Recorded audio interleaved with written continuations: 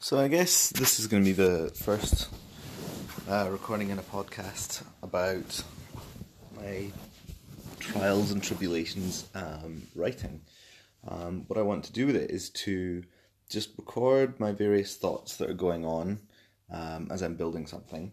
And what better day to start than 3/21 on New Year's Day? Well, technically it's the 2nd of January now, but there we go. So my goal for the year is to publish something, and I've already been for about 3 years doing lots of free writes. I run a writing group.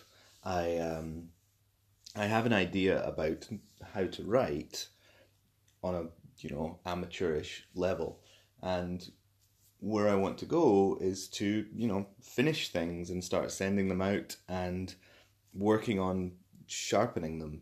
And there's a lot of little problems to solve in that, but I think by recording where I'm at in my progress towards publishing and finishing projects, or finishing a project I should say, I'll be able to document some of the problems and also share with you if you are a writer or you are somebody who is in the future interested in how I'm coming up with things.